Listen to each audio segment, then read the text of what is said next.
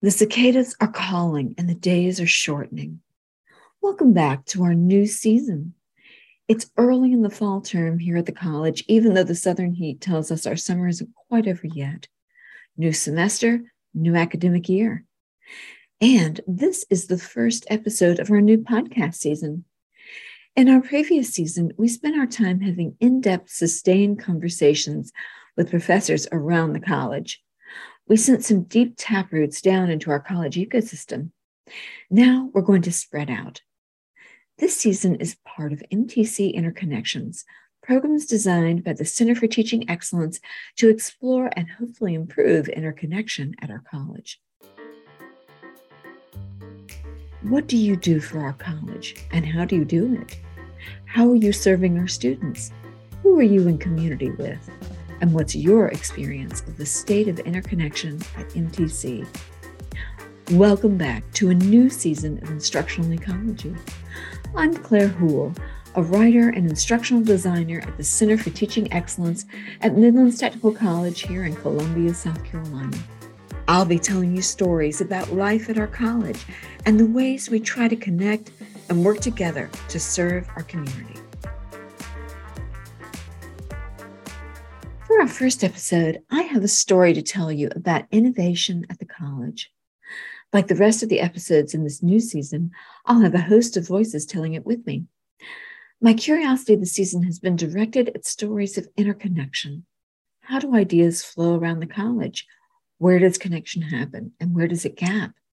What work are we doing, and who are we doing it in partnership with? Everyone seems to have their own experience of our community, so let's see what that looks like for the people who are telling their connected story today. Our story begins with a professor. So my name is Bob Witkowski, and I teach in the humanities department at the college. I teach the communication courses, mostly public speaking, SPC 205. I've been with the college since 98. Gotta take a second to think of that. And I have been teaching public speaking for every semester that I've been here. In his almost 25 years with the college, he's come to know our students well. And in the 20-teens, he began to be increasingly troubled by a big barrier to student success, the cost of textbooks. I used to work with Pearson Education as one of their consultants as to what we're looking for in a public speaking class, what would be needed in an online public speaking class. And I met with various people. I've sat in on various conferences with them, gave them different feedbacks to tailor their product. But the problem was, even though they were trying to produce a good product, the main goal, and understandably so, was to produce a product that made them money. So I was quickly realizing that I could probably do this on my own, and I could create a product that wouldn't cost the student any money, that they wouldn't be forced to buy every semester, and that the faculty wouldn't be forced to change every year because the publisher decided to flip chapters 1 and 2 so they can sell a new book. That's the textbook publisher model for profit. Sometimes textbooks need content updates, and sometimes the publisher simply needs a new edition to keep their revenue stable or growing. When editions change, the price can go up, and the content is often rearranged so that professors have to update their teaching materials, and costs keep going up. Bob checked in with his students about this rising expense. I do a survey at the end of my classes, and one of the questions on the survey I asked them, have you ever not purchased a textbook solely because of cost? And you would think that number would be pretty low, especially since so many of our students are on financial aid, and much of financial aid could pay for these textbooks. But the national average for the response nationally to that question is about 60 to 62% of students say that, yeah, I've not bought books solely because of the cost. Interestingly enough, the response from our students is about 62%. So we are spot on with the national average. So the idea that there's students taking classes and they need a textbook, but they're not buying it solely because of cost. 62% of students not owning required class textbooks is a hell of a percentage. And that's a direct impact on student success. It's very hard to succeed when you don't have access to the text that's being used throughout a class. So if we're interested in student success, and we sure are, we can't overlook concerns about access to textbooks. A lot of us think about this, don't we? And Bob knew that the changes to his course could affect the other professors teaching public speaking. And perhaps most importantly, he knew he needed to share that information about how many students weren't buying books solely because of cost. So he went to his department chair. My name is Elena Martinez Vidal. Currently, I am a faculty member in the humanities department. I am also the coordinator of music and theater. And Elena heard Bob coming a mile away.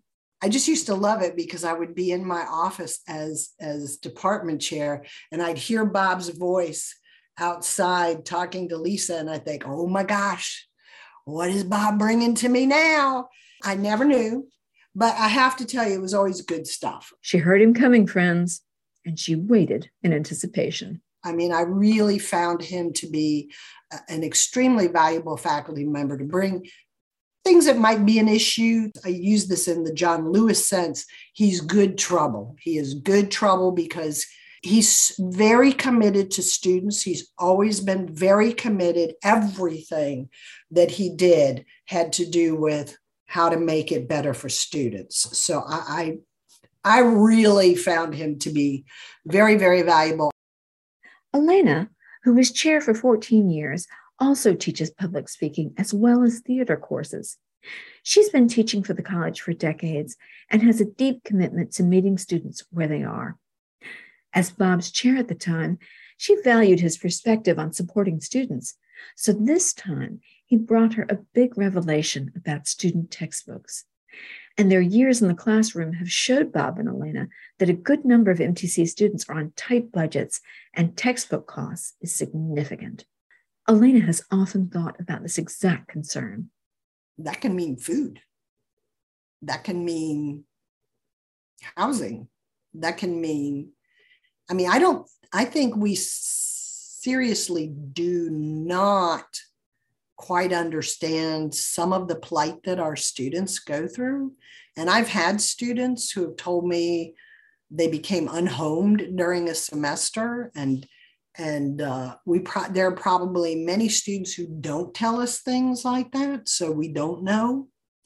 A student who suddenly disappears, for all you know, that person became unhomed or couldn't eat or whatever happened. So, I mean, seriously. They had both watched the price of the public speaking textbook rise. When I first started teaching here, the textbook we were using, I think it was right around $40. And by the end, when I started doing this OER search, it was $140. It wasn't a better book. They didn't add more things to it. It was just, I guess a decision that they would like to make a bigger profit or whatever it might be. So at that time, what was motivating me was just to see what else was out there. What are my other options? Can I make this work? Can I eliminate this barrier to my students? And like the proactive person he is, Bob was ready with a solution to suggest to Elena. And it wasn't one that she had ever considered or even heard of. Instead of using traditional textbooks made in the for-profit system, he could try using open educational resources, usually shortened to OER. But what exactly is an OER? Let's ask an expert. Open educational resources, they can be anything. It can be a textbook. That textbook can be digital. It can be in print. It can be a video that was created. It can be a syllabus. It's any type of educational material that are in the public domain and were created under a Creative Commons license. And the Creative Commons license specifies how the material can be used. So can it be used? Can it be reused, adapted, remixed, and shared or modified to your specific needs? That's Laura Baker, now the library director at MTC. She'll be an important part of our story in a moment, but her moment has not yet come. Back to Bob and Elena in the chair's office. What are OER? That is a really good question. And so he came to me one day talking about an online OER he had found. And I'm kind of like, well, what is that? Because I don't know what that is. And at the time, Bob wasn't sure what was out there. There wasn't a clear place to start. This would be a quest. I really didn't know what I was hoping for because I didn't know what was out there. At that point, OER, at least for me, and I think for most people, was a relatively new concept. And I think it's relatively new even still, but there's much more support, many more groups out there that you can contact and such. But at that time, to be honest, just envisioned in my mind was just I find a textbook or find enough material that I could put together a textbook on my own using this other material that would allow me to remove what we were using at that time. So that was just in its infancy when I was starting. So for me, it was a lot of searching on my own, just Google searches and looking around and trying to find what maybe is there someone else putting this together. So his chair was on board with his project, and he continued the work of finding his materials and getting them set up. So he went to another person also at the beginnings of their interest in OER, and we heard her a moment ago, Laura Baker, then a librarian at the college before she would become our library director. Back when Bob was searching for usable and accessible OER, he and Laura began to work together. He as a faculty member and she as a supporting librarian. At the time, Laura was new to the idea of OER, but another librarian would soon move her from mild curiosity to impassioned advocate. I understood what OER were and how they could be utilized, but I still had a great deal to learn at the beginning. I was first introduced to OER in 2014, around that time, but I became thoroughly converted in 2018 after attending an affordable learning workshop retreat that was led by Tucky Taylor from University of South Carolina. Until then, I had been just looking at OER kind of as like it was a new big thing, but her presentation really opened my eyes to the impact it could have on students regarding equity and access. And I also learned more about peer-reviewed sources like OpenStax and SUNY and the Open Textbook Library. Tucky, and I know Tucky has converted many people to OER, but she has this just excitement.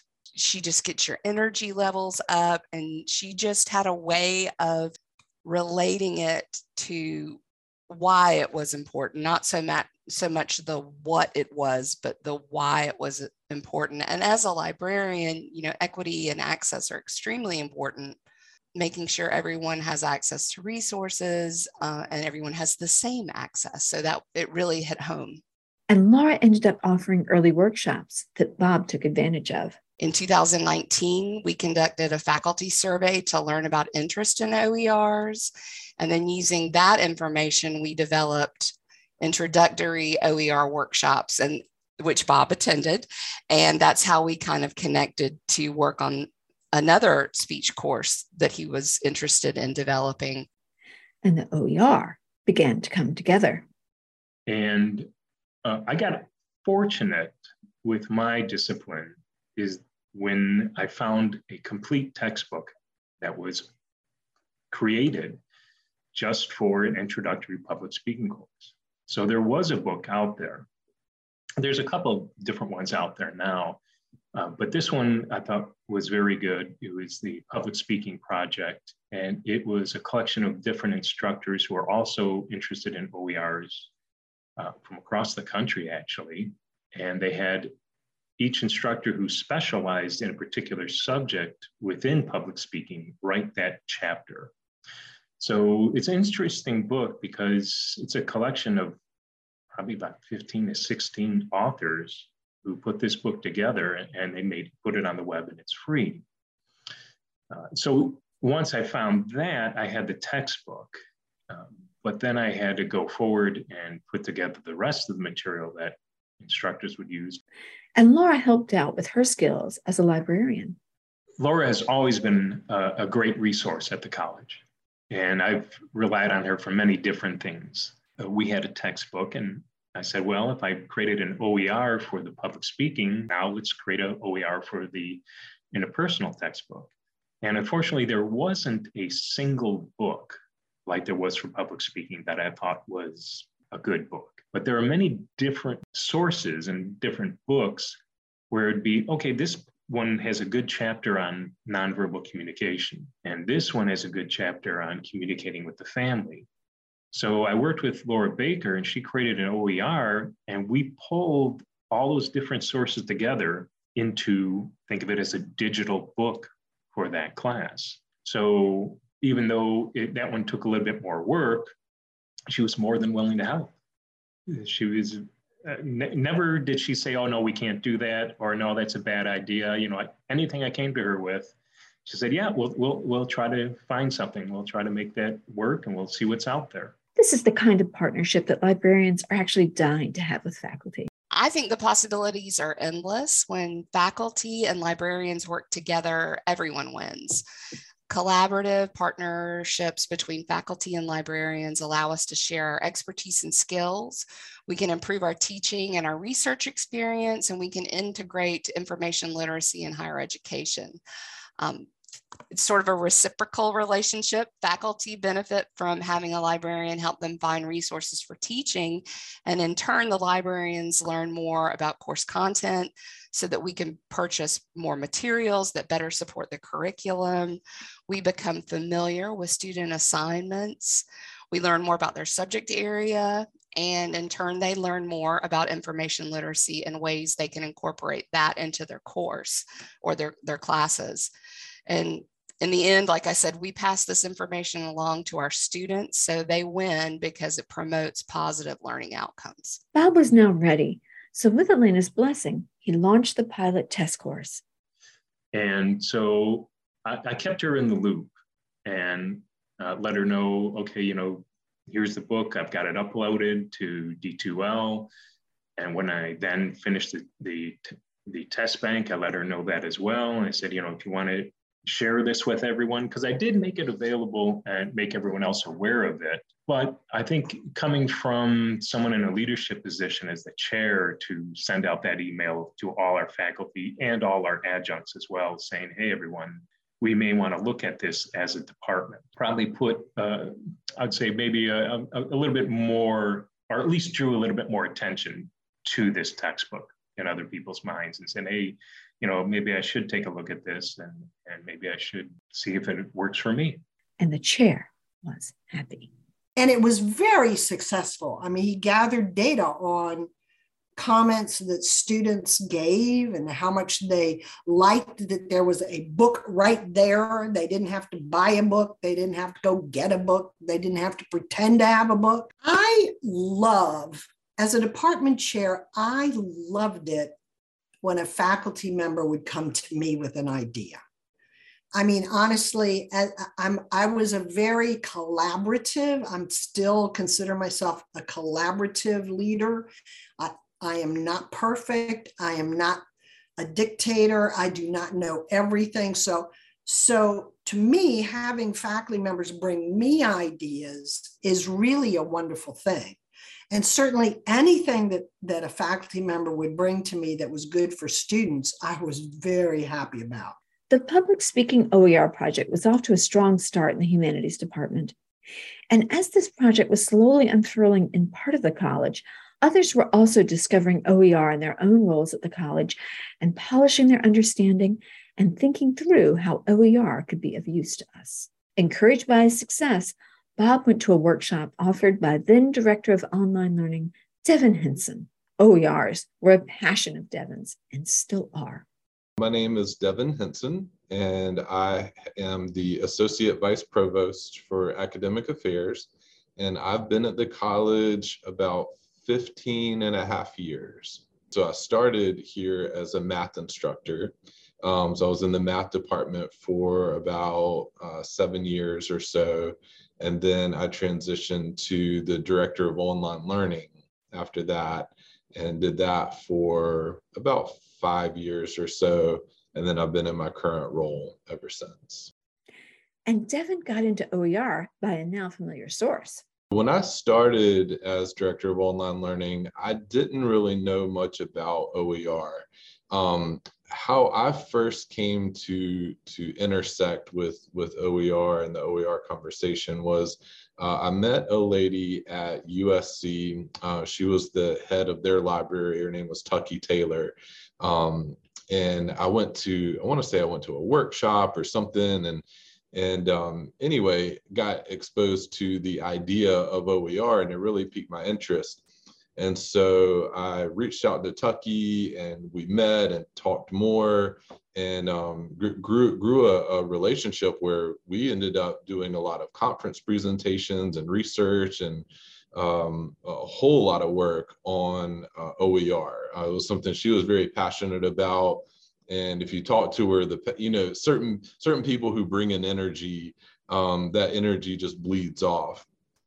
And I bought in big time to the concept because I saw the benefits of OER, which I'm sure we'll talk about today. And that was my first big experience. And so then really embraced that as director of online learning. So here's the first secret hero of our story, local U of SC librarian Tucky Taylor. Both Laura and Devin took advantage of the time she was giving to the community to educate about OER. So she is the secret fairy godmother of the story and a member of the Greater Columbia higher education community. Laura and Devin have adapted what they learned from her for our community, which is one of the best parts of outreach and connection. But to return to our story, Devin began at the college as a math professor, and he saw the same thing that Bob and other professors saw. I remember as a faculty member, I would have a lot of students who would try to take my classes without buying the textbook. They usually did it for financial reasons. It cost too much. I taught calculus. And so calculus is usually a 3-semester class, Calc 1, Calc 2, and Calc 3, all bundled in one book that cost $200 and something. It's very, very expensive. And so students would try to kind of wing it. And those were often the students who weren't successful. And so, I realized that if we could eliminate that barrier, that cost barrier, and give students access the first day of class to the full textbook, they would likely be more successful. The cost of textbooks isn't a new issue. It persists generationally. So when Devin moved out of direct teaching to administration roles, he felt his mission was the same, even if he worked differently to address it. And, my interest in student success didn't change when I moved into administration. We still keep a close eye on student success at a collegiate level, because student success even impacts things like enrollment and retention. And so it bleeds through everything. So student success, I think OER is a hidden area that doesn't get enough attention when we talk about increasing student success. We talk about other things. We talk about getting more mental health counselors or more advisors, and those are all great things, and we should be doing those. But we have this hidden little thing on the side that has the potential to impact student success that I don't think we give quite enough attention to. Here's how an administrator conceptualizes the problem of the cost of textbooks. The equity gaps that we see in students. If you look at the different demographics or the range of demographics of students, and you look at the ones who can afford $200 and $300 textbooks and the ones who can't, though, if they can afford it and they purchase it and they're successful, that's great. But then if you have another population who can't afford it and they don't buy the textbook and ultimately they're not successful, you get a widening of the gap in terms of student success between the haves and the have-nots, to put it bluntly. And that's unfortunate. And one thing that Midlands Tech prides itself on is its diversity and how it's a benefit to all students, no matter where you're coming from, no matter what your background is.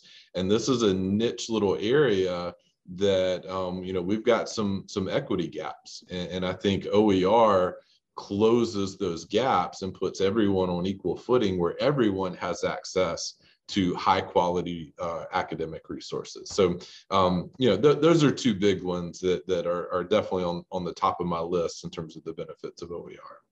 Laura Baker also mentioned equity as a major concern of librarians earlier in our program. This is a college-wide concern, and she and Devin have now been working on these issues for years together in different ways. So Devin, I think, was one of the first people at MTC to introduce and support OER implementation. And the library met with him when he was the director of online teaching and learning to discuss OER. And now he's AVP and also my supervisor. And he offers tremendous support with the library and open educational resource efforts. He's helped us secure grants. He's helped me develop a survey for the faculty. He always helps us promote OER initiatives, and he encourages us to think big when it comes to open educational resources. He supports our endeavors, and he kind of helps pave the way to make OER adoption at the college more accessible. I often hear this kind of perspective as people follow their career path at MTC.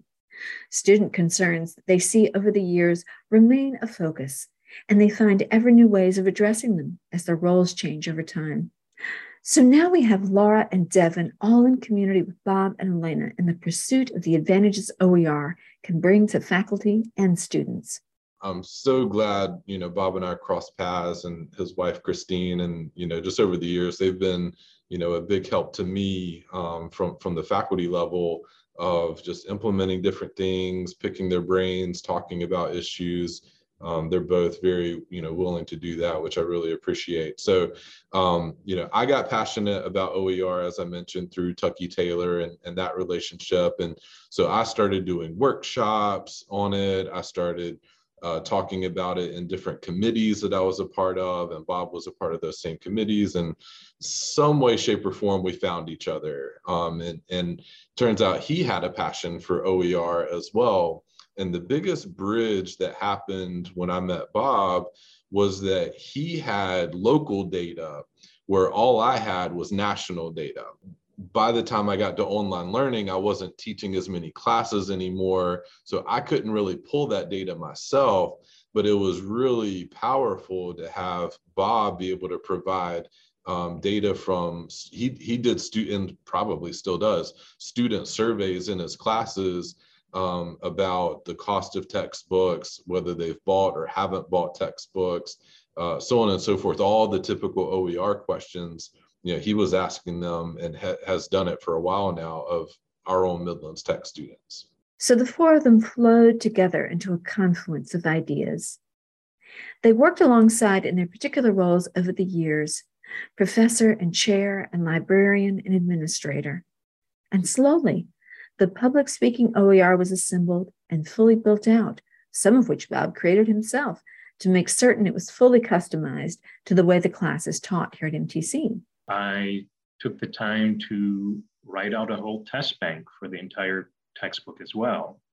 I created all the questions, put them in there, uploaded them all to D2L by chapter. And I said to the faculty, you're welcome to use this test bank as well. So trying to take what I was learning from sitting in those meetings with Pearson as to what a lot of faculty wanted in a textbook and the accompanying materials, I try to create it for this. Again, the goal is to try to make a textbook package that was user-friendly for the faculty. And so it wasn't an undue burden. They didn't have to do a lot of work adopting this. It was right there. I showed them exactly how to download it, how to upload it to their class. So I try to make it as easy as possible for others to adopt it. The pilot was a success. It worked so well that Elena began to work on the OER materials to update and improve their accessibility. Now it is the mainstay of my course. I have also, in a QM design of SBC 205, I helped create accessible, they're PDFs, that OER is PDFs, and I created accessible documents. We have these housed. Bob also created quizzes for every single chapter. So we have a whole quiz bank that people can use.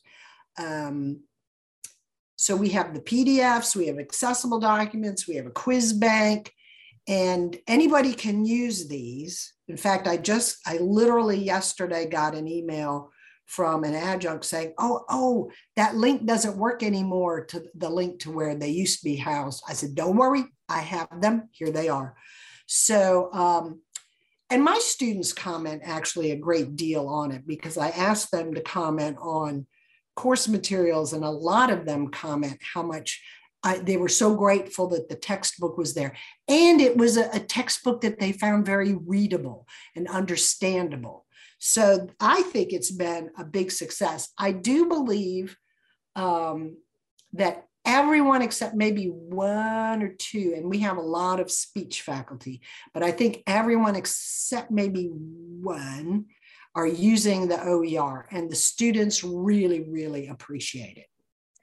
Elena and Bob are seeing immediate student feedback on the OER, so I think we should hear some too. Meet Gail, one of Bob's public speaking students.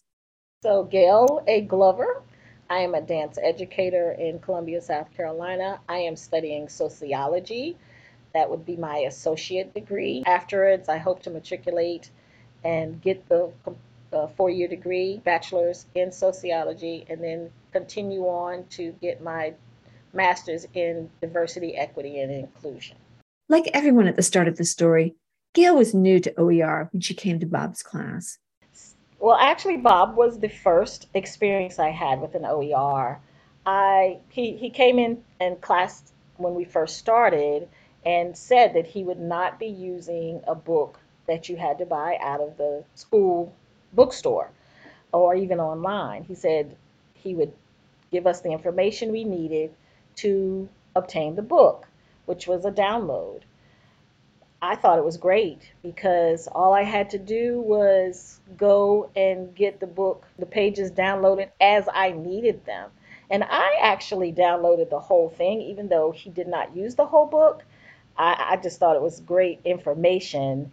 So that was my first experience with using an OER. The book was ready on the first day to be downloaded, and once she accessed it, it was hers to use as much as she chose. Another part of the traditional textbook model we haven't touched on yet is the end of semester book buyback, when students can sell their text back for cash. And Gail makes a great point about book buyback and how students now perceive this supposed advantage. Another aspect of it is that if you don't return the books right away, you don't get a refund. Or when you do return them back, I mean, you don't even get a fraction of what you pay for the books. Like, I think I got one book, I was able to turn it in on time, and I got 18 bucks or something like that, and I paid 250 bucks for it. It was just crazy that I didn't get any money back for it. It was really crazy. But I actually don't want to return my books back in because I like having them. I want to refer to them. I'm in sociology, and I want to keep the book that Bob gave us, that we downloaded, the speaking book, because it's going to help me later on. I can refer to it. I want to keep my sociology books. But the first thing I think about is, man, this book cost me a couple $100. I need to turn it back in and see what I can get for it. So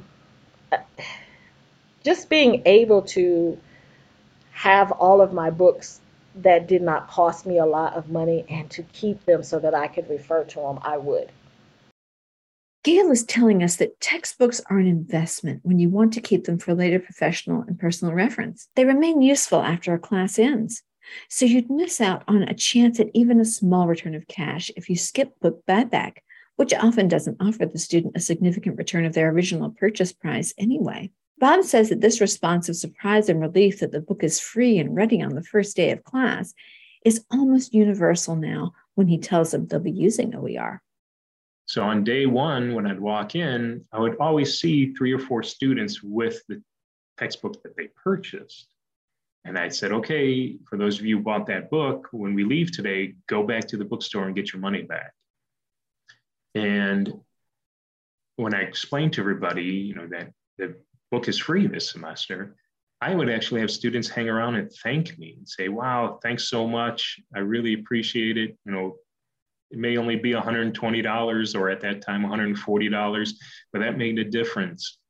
And even now, at the end of every semester for my online as well as on campus class, I give a survey asking the students, again, have they ever not purchased a book? But I also ask them about the quality of the book, because I want to get some feedback as to whether they like it.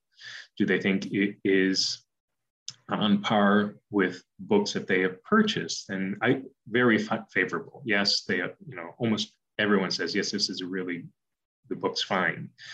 I also ask them, do you think you are more likely to read this book because it's free as opposed to having to purchase one? And that too, yes, I get quite a few students who respond, yes, I'm more likely to read it because I have access to it from day one. Overwhelmingly, it's been positive.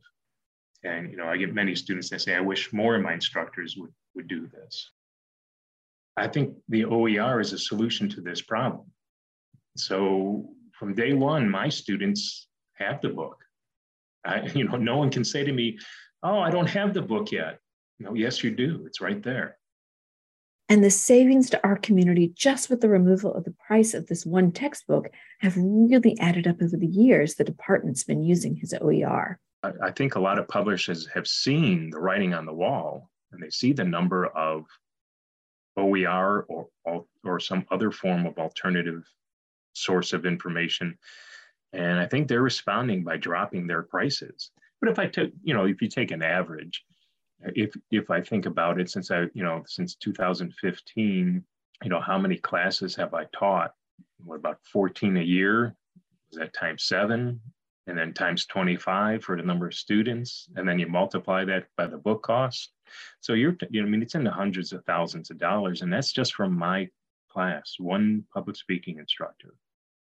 Now, fortunately, we multiply that out now for almost all of our public speaking instructors. Year to year, we're talking about a significant savings for our students. Imagine the money the community saves if the college increased the number of free or low-cost OER. When Devin looks around at what's trending in other colleges with missions like ours, he sees some pretty big possibilities. Another thing I'd like to see us do is potentially have a degree that can be done solely using OER. I believe it's Tidewater Community College has something they call the Z degree, the Z meaning zero, as in zero textbook cost. That's a great marketing tactic, to advertise, hey, come to college and get your whole degree without having to pay textbook cost, because we've designed our curriculum in such a way that it's all OER based. I think that's a great idea. When I asked Gail what she'd think as a student of not having to pay for most, if not all, of her textbooks, her own experience made this powerfully appealing to her. To me, that would be a game changer. Because even though grants or scholarships pay for the tuition, you still have hundreds and hundreds of dollars to pay for books and supplies, mostly books. And when my first semester back, I'm an older student, so my first semester back, I actually went into a little bit of sticker shock because I was like, okay, great, my grants are going to cover my tuition, but then I had over $700, $800 book fees, and I could not believe the amount of money, and I was just wondering where I was going to get this money from to pay for the books. And I actually ended up charging it on my credit card, which is not what a student, I don't care what their age is. I'm an adult and been out in the world for a while, but I can just imagine what a 17, 18, 19-year-old just getting out of high school, maybe they don't have the money to invest, and I use that word, invest into books, or maybe even their parents. Maybe they're the first ones going to college. And I personally just was shocked. It was during the pandemic when I went back. I was not earning a living, and here I had this huge book debt to charge on my credit card and then figure out how I was going to pay it. So I was literally in sticker shock, but I was determined to go to school. So I did what I had to do. I think as a student, though, if all of my books would have cost me $20, that would have truly been a game changer for me and taken some of the um, worry. The numbers can be pretty clear as Bob sees it. What the students pay tuition-wise is not really set by the college. We don't really have much control over that either. But one of the things that we can influence is what we require the students to buy as far as textbooks. We can influence that. So I looked into it, and at one time on Midlands Tech's website, it would show the students what they can expect to pay for each program. I mean, now it's a little bit different because we have the free tuition, which is great. But at the time when I was doing this, most programs were around $10,000, $12,000. So then I went through a number of programs and I looked at every class. I keyed out every textbook that was required for that program. And I said, okay, well, how much does it cost to buy books? And it was anywhere from $3,000 to $4,000 that the students would need to buy textbook, what they're paying for textbooks. So if their program is 10, 12,000, and they're paying 3,000 to 4,000 on top of that in textbooks, if we could lower that, that would definitely help students be able to afford to come to our school. In administration, Devin agrees. A lot of students have had to take less classes because they're spending so much in textbook cost. If you have $200 textbooks and 3 classes, well, that $600 might have been another class you could have taken and maybe graduated earlier. So they're having to throttle their enrollment and how many classes they're taking based on textbook costs as well. So, if you want students to graduate and you want them continuing their education and you want what's best for them, it's something we need to consider as a college, because I truly think it's what's best for them. And the data doesn't lie. I mean, the OER has been around and established for well over 10 years now. So there's established data out there that shows it benefits students. It really does. So I think it's, worth it to investigate. The financial benefits are crystal clear. And socially, having instant access to a free textbook is one less worrying barrier to a student considering one of our programs. So if you're faculty at MTC, have you thought about the possibility of OER in your classes? And if so, do you have concerns? Faculty usually have many good questions and valid concerns when they first consider OER for their classes. I would say the main thing they worry about is the quality of the content. That is their first concern, the thing they're most concerned about, because they fear that because the materials are free, they're low quality, but that's not true. Many authors get paid for their work through a stipend or a grant. So they are, the people that are creating these open educational resources are receiving money. It's just through a stipend or a grant. And then the OER resources are subject to the same editorial and peer-reviewed process as traditional publications. Many OER repositories allow faculty to review and see others' reviews.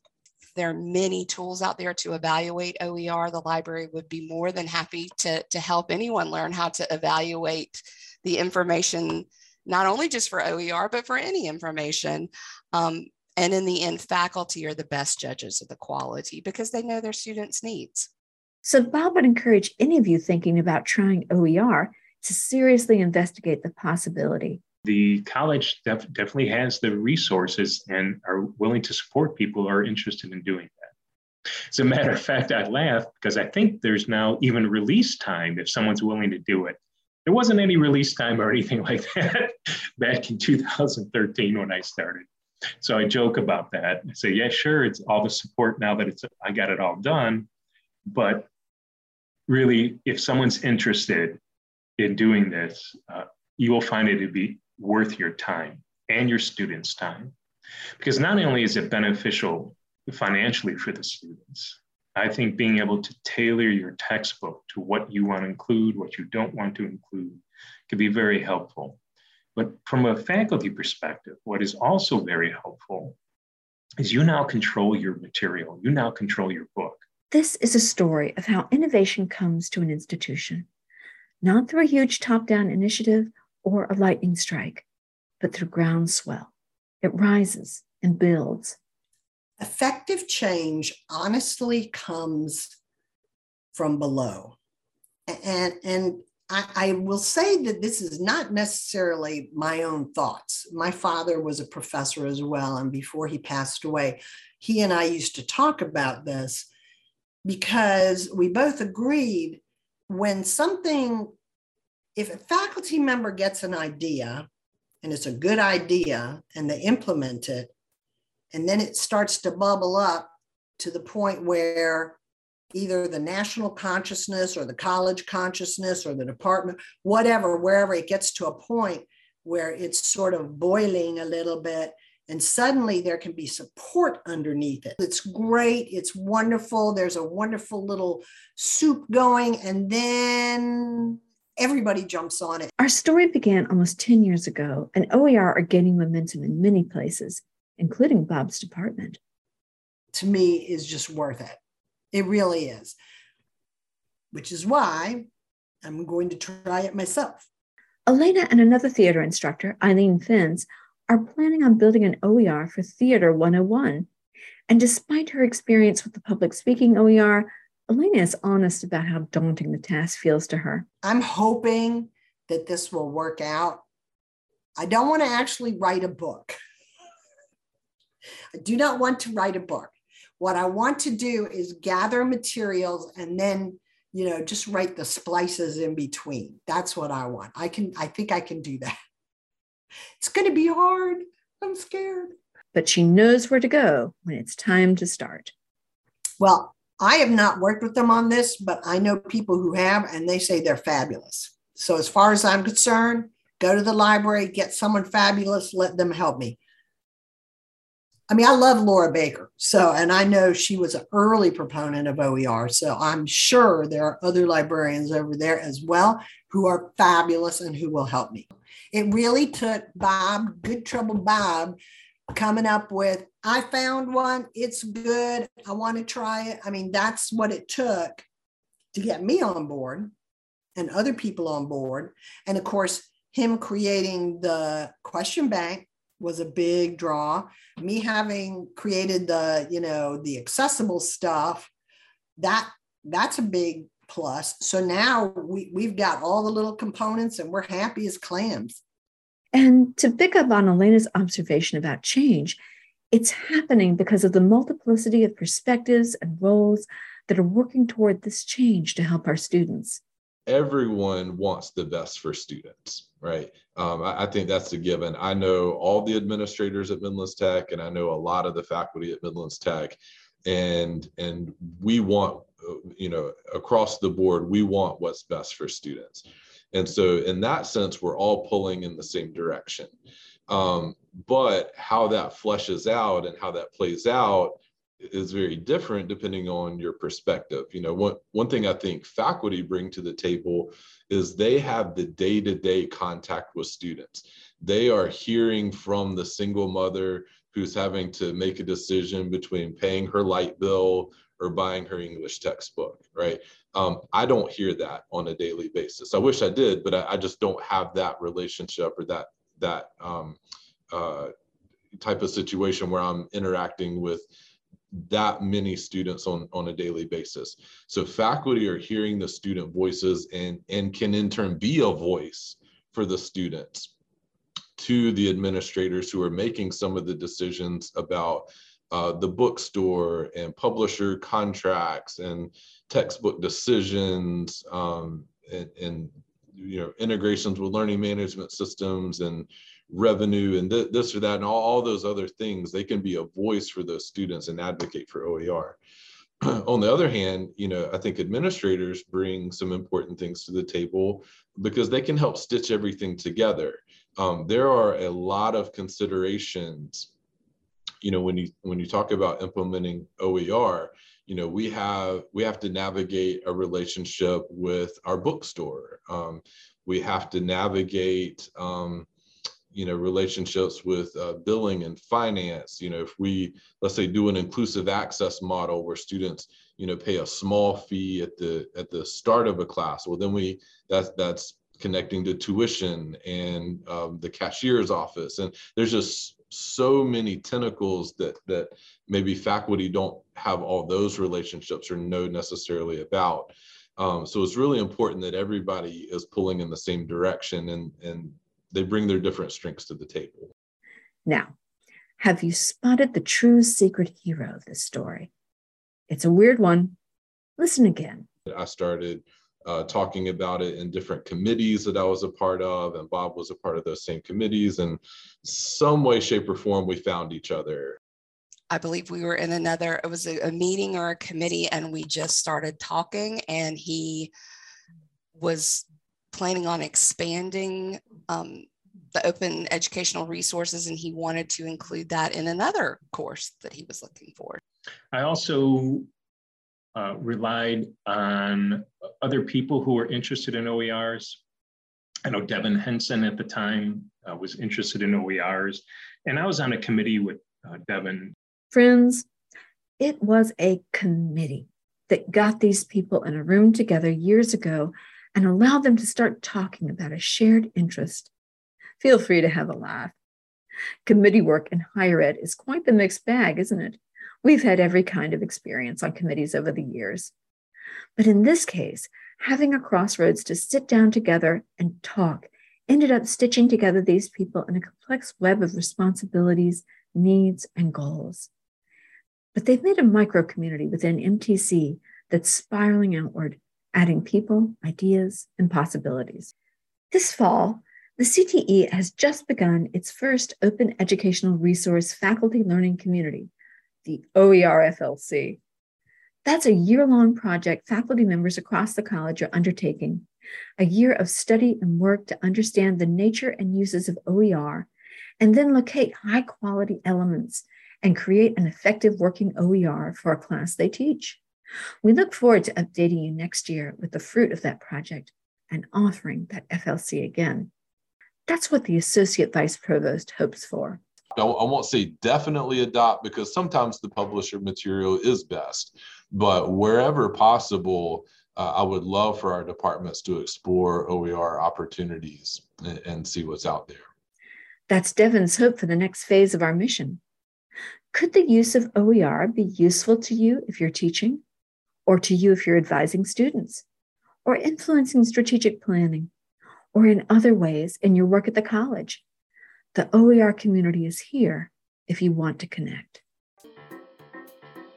This has been a story of parallel thinking that converged to create a larger movement. Listening to each person's part of the story made me appreciate how communities adopt ideas and change over time.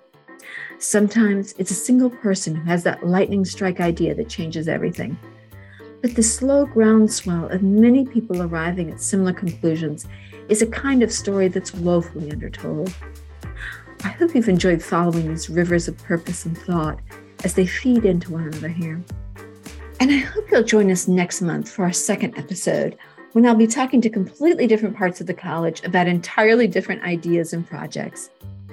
This season will have 4 episodes that will be released monthly, and all of those episodes will be like this one, a chorus of voices telling a story together.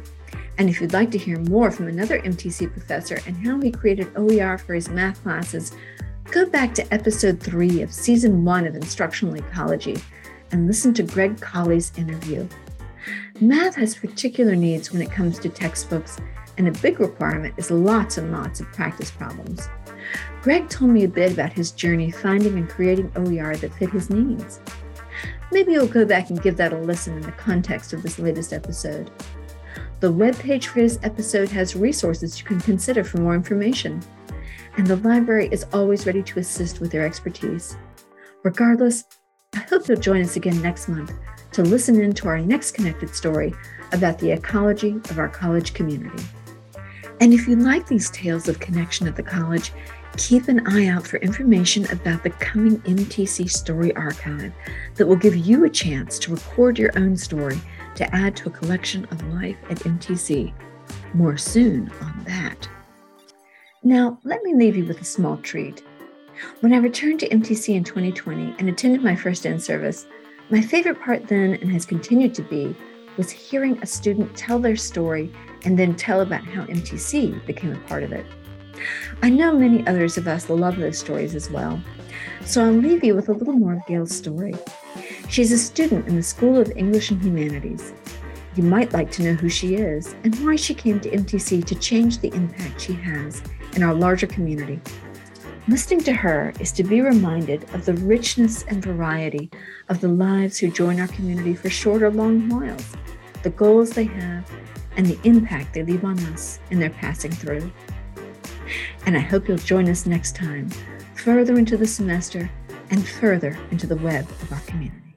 I am a returning student, like I said, an older student, and my field of study is sociology. I'm actually a dance educator. However, the programs that I want to utilize led me to sociology because I wanted to have an understanding of students that I'm going to teach, an understanding past the 5, 6, 7, 8 of it all, and understand, the cultural background and the ethnic background and how society shapes people and how that fits with using dance to reach people, to reach dancers, to reach children, to reach adults, and using dance as a catalyst for change, using dance in order to change society and the way they think. I have a keen eye on DEI, diversity, equity, and inclusion. And of course, to get to that sociology, I needed to understand social concepts and social constructions. Um, so that's why I returned back to school. And I just thought the pandemic was an excellent time. Everything was online. I love online. And it was an excellent opportunity for me to return to school. I Fantastic. wasn't busy, I wasn't busy. What was everybody doing? I had plenty of time to study, et cetera, et cetera. And I'm a little bit A-type personality when it comes to studying, so that gave me that opportunity. And it's been very rewarding. I've had excellent instructors, Bob being one of them, and I just wanted to take the opportunity to delve a little deeper in how society influences people and how we can utilize, like I said, dance as a catalyst to change. Because dance is my area. So I'm a dance educator for 50 years. I've been in dance. Being online, I really enjoyed Christine's class, Bob's class. They made us interact with one another, so I did not feel like I was missing out on connecting with other students. I believe that one of the main functions of college is to connect with other people, forming relationships with not only your instructors, but also other college students. I like MTC because it's small community college, although it is growing. It's a small community college and it gives you the opportunity to talk with others and that are local. And I really like that aspect of it a lot.